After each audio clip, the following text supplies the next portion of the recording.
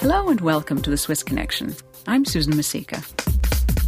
In this edition, we're introducing a podcast series called Inside Geneva, where we're taking a closer look at the work being done by the international organizations that are based there.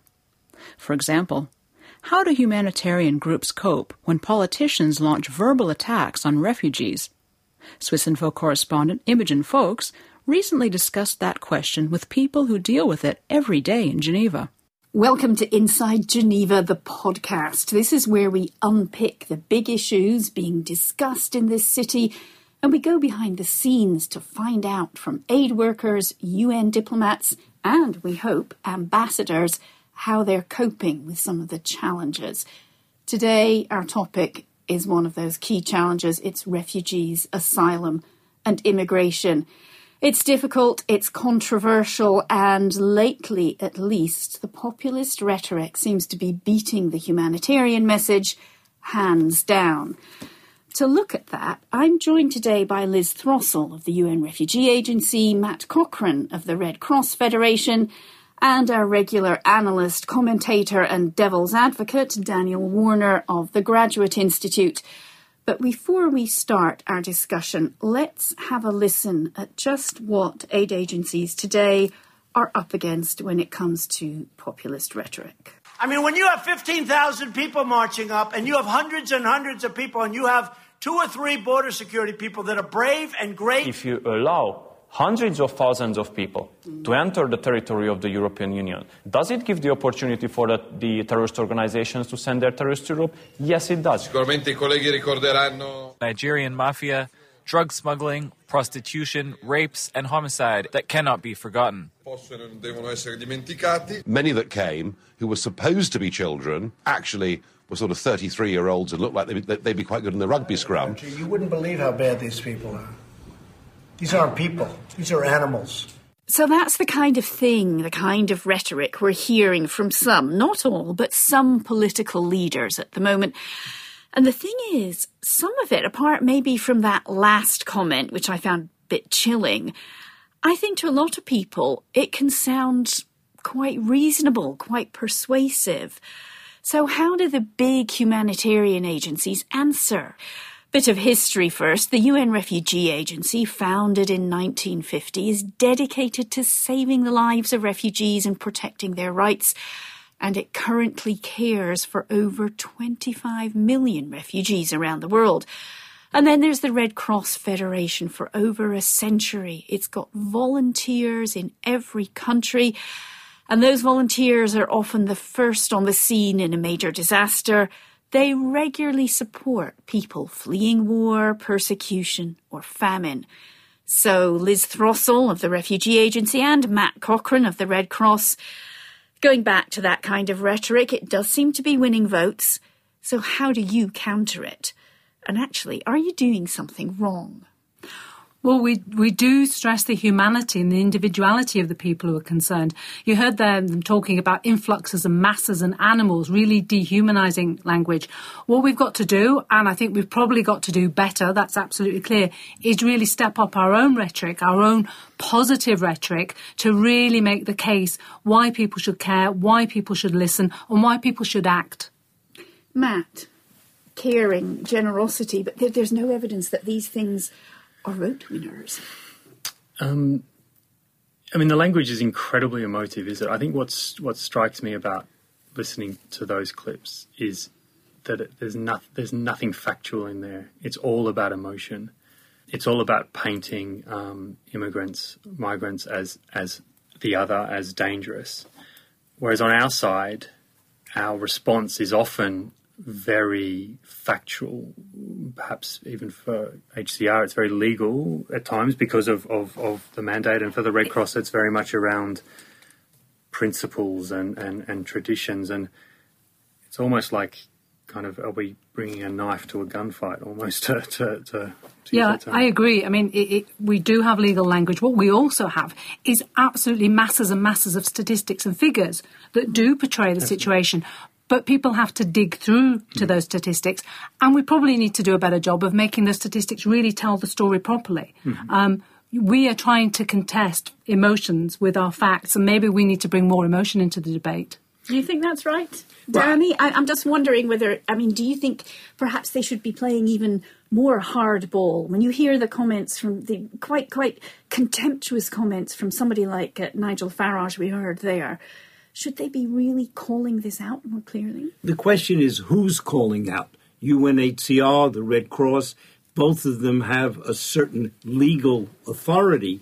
What they don't have here is a political authority. And I think back to Sergio Vieira de Mello, when Sergio worked with the Vietnamese boat people, there was also a certain charisma. It wasn't just movie stars. It was Sergio.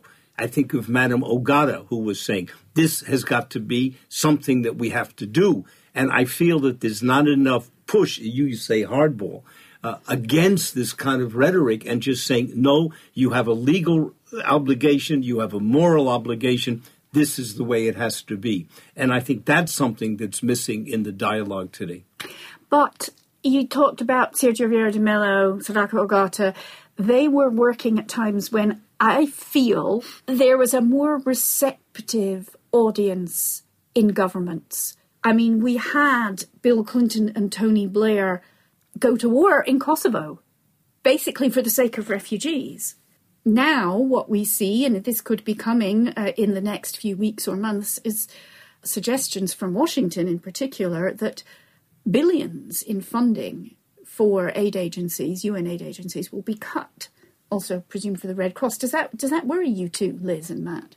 Yeah, it hangs over us. I mean, you're talking about us having or not having moral authority.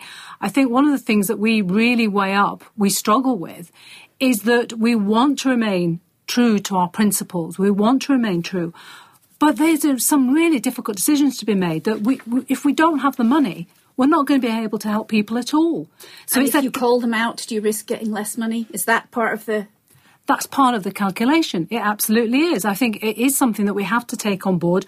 There are lots of discussions, lots of work behind the scenes. I mean, a lot of countries that are our big funders that give us money are also countries that are also putting forward this kind of rhetoric. So it is, in a way, a bit of a split personality on behalf of those countries. We're trying to navigate that. I think it's very difficult. You were making reference to the earlier days of Sergio Vieira de Mello. I think the problem for us now is that it isn't sort of a bipolar world. It isn't the democracies and the authoritarian governments, and we could go after the authoritarian governments because we had right on our side. We've now got to sometimes try and call out countries that have democratically elected governments but have very sort of populist leaders. So I think that has complicated it, and I think we're working our way through it. We haven't found the right solution. But I think what we have to keep at the forefront of our mind at the UN Refugee Agency is we have to do what we think is in the best interest of the people that we work with and for, and that's refugees and displaced people. Matt, you wanted to come in there. We were talking before, right, about have the rules changed, have the goalposts been moved? And I think the rule book has been completely, in some regards, been completely ripped up. And maybe it's up to us to realise that, and that the rules that some of the rules that we follow, some of the approaches that we've taken are no longer applicable. I mean, I think there are some non-negotiables. I think we have to continue to insist that humanitarian need has to sit above or outside of politics, right? I think once we give that up for dead, then probably the game is over, and the price will be paid not by us, but by the people who really can't afford to get by without help. But I think, do we start needing to come back to your point, Liz? Do we start needing to find our own rhetoric? Do we need to be slightly more bombastic? And maybe not in a sense of picking a fight because of the realities, the political and financial realities, but there are a lot of people out there, I believe, I absolutely feel this, they're in my family who are confused about this issue, who may not share the sentiments that we have sitting here in Geneva or sitting where we sit on the political spectrum, but haven't totally given over to the other side, to the less tolerant, the more crueler kind of view on this debate.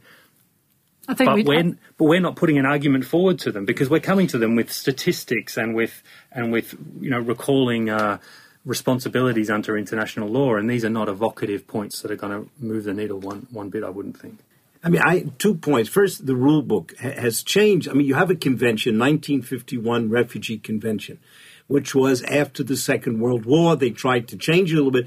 Now we have a global compact on migration, which is soft law. In other words, we've gone from certain obligations, treaty obligations, to soft law, which certain countries, important ones, have not signed. But the second, about the confusion of getting the message across, without getting personal, the Secretary General of the United Nations is the former High Commissioner for Refugees.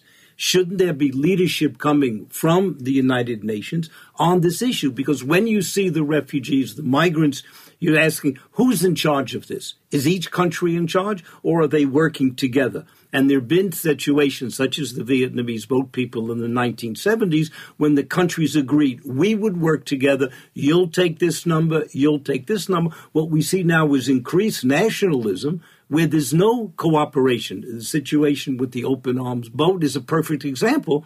All the countries are doing individually, but there's no cooperation. That's not a change in the rule book. That's a change in multilateralism, and it's dangerous. But how do you get past that? I mean, I think many people in Geneva were very pleased when Antonio Guterres became Secretary General, somebody with the absolutely pure humanitarian pedigree. Okay, some politics as well, but really a humanitarian pedigree behind him.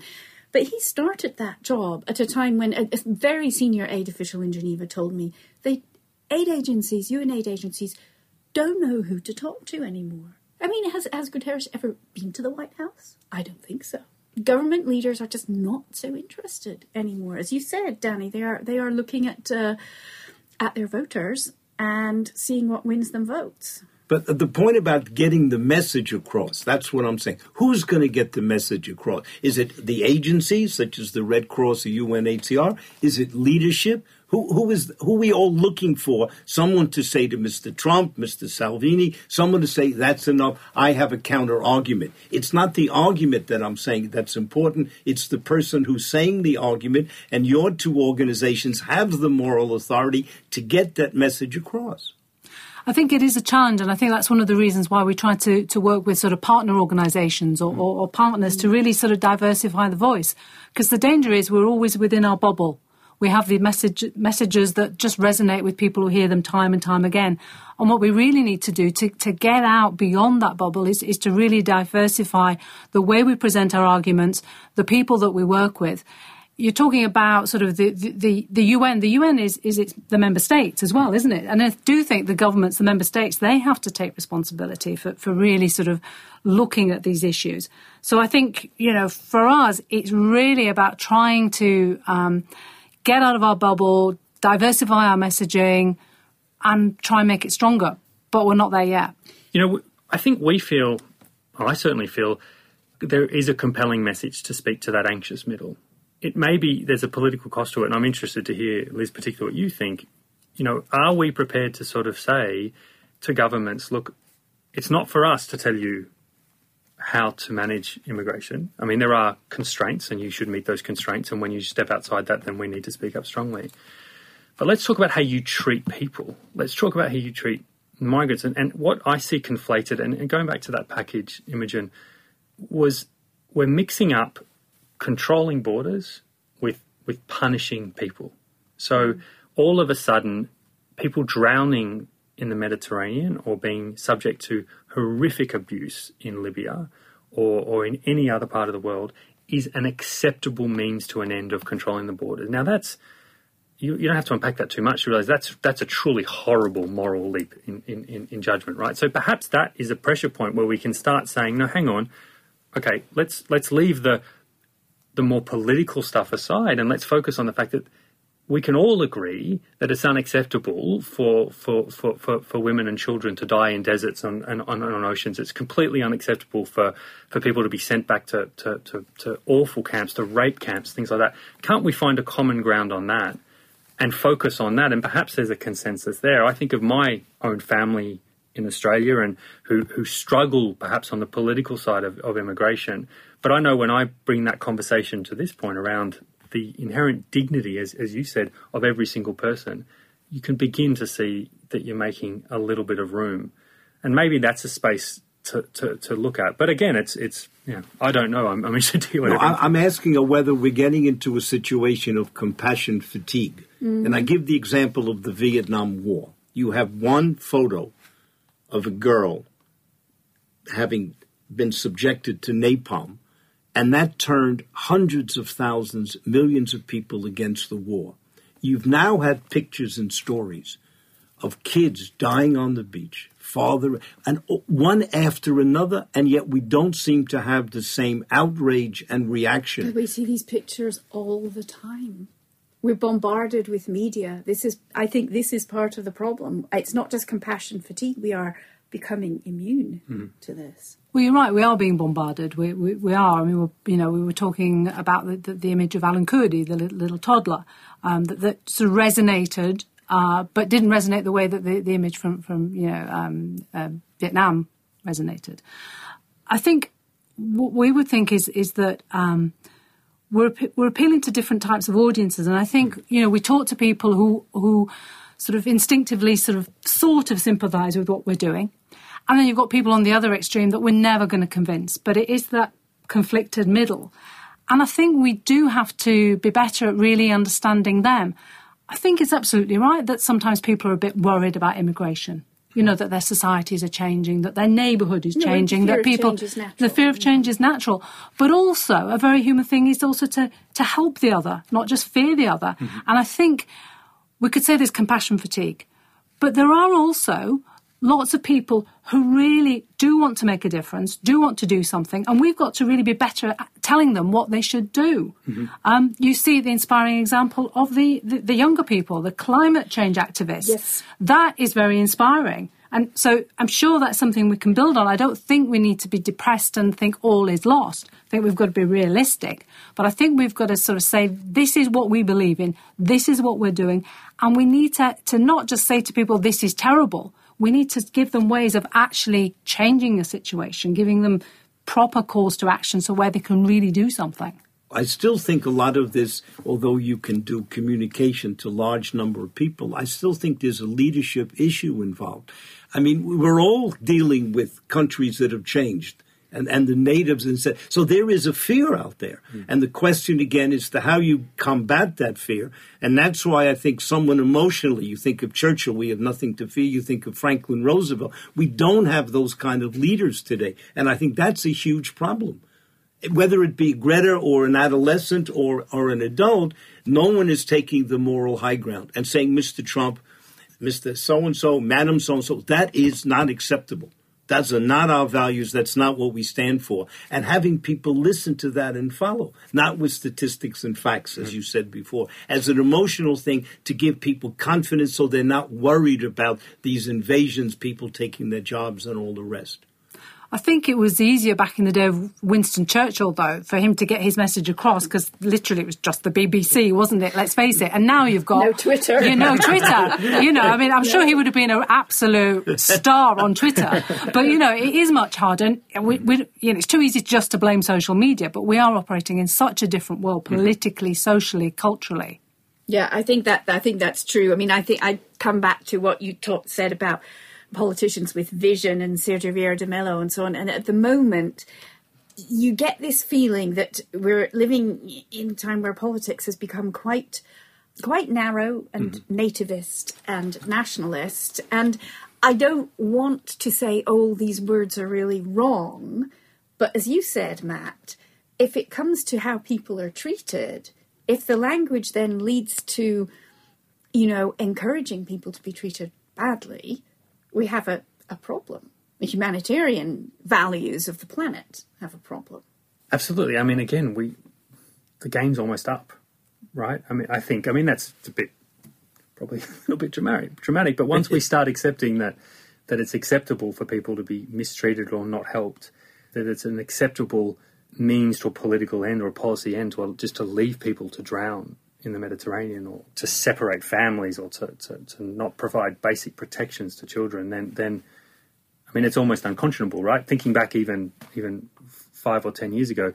And to criminalise people who tried to help them as well. Absolutely. Which we haven't even got to yet. But this, again, is concerning that we have international law, international maritime law about rescue at sea, but some countries south of here have said, well, no, if you go into the waters and sail a boat in there and rescue people, we will prosecute you. It's also not on the humanitarian sector to completely solve this either, right? I think I completely agree with Liz that we need to be much stronger, much braver, and we need to get out of our heads and get out of our books and actually stake a moral, defensible position. But a humanitarian organisation has never solved the problem. We're there because not the political problem. No, exactly. No, separate the political from the humanitarian. No. But I mean, it's I think of our president Francesco Rocca, who's been a strong advocate from his time as he still is as president of the Italian Red Cross, and really was one of those first voices on the shore, going back a number of years and talking about the dignity of the people arriving, and he talks about this move towards the criminalisation of groups in, I think, a really compelling way, and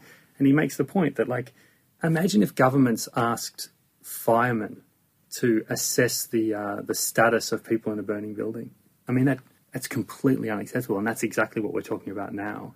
And the most important thing is that the people are getting assistance, that people are getting support and care when they wouldn't otherwise. And if that means that we say something, then we say something, and oftentimes that means that we keep mum. But as long as we feel that the people who need help are getting help, then that's, I guess, the North Star. Now, whether that's happening all the time, sure, but I think it's a debate that is going to go on and on and on, but it's all we've got time for today. Thank you all very much, Liz Throssell, Matt Cochrane, Danny Warner, for joining us. A reminder, you can send us suggestions for what we should talk about in the next podcast. Find our contact details on the Swiss Info website. Thanks very much for listening. That was Imogen Folks reporting from Geneva as part of our new podcast series looking at the international work being done there. Visit us at swissinfo.ch for more news and background on what's going on in that city as well as throughout Switzerland. We produce the Swiss Connection every few weeks, so follow us on Twitter or Facebook for a heads up when our next podcast comes out. Better yet, subscribe on iTunes to ensure that you don't miss any episodes. Thanks for listening, and thank you to studio technician Donnie Wheeler. Signing off for all of us here, I'm Susan Masika.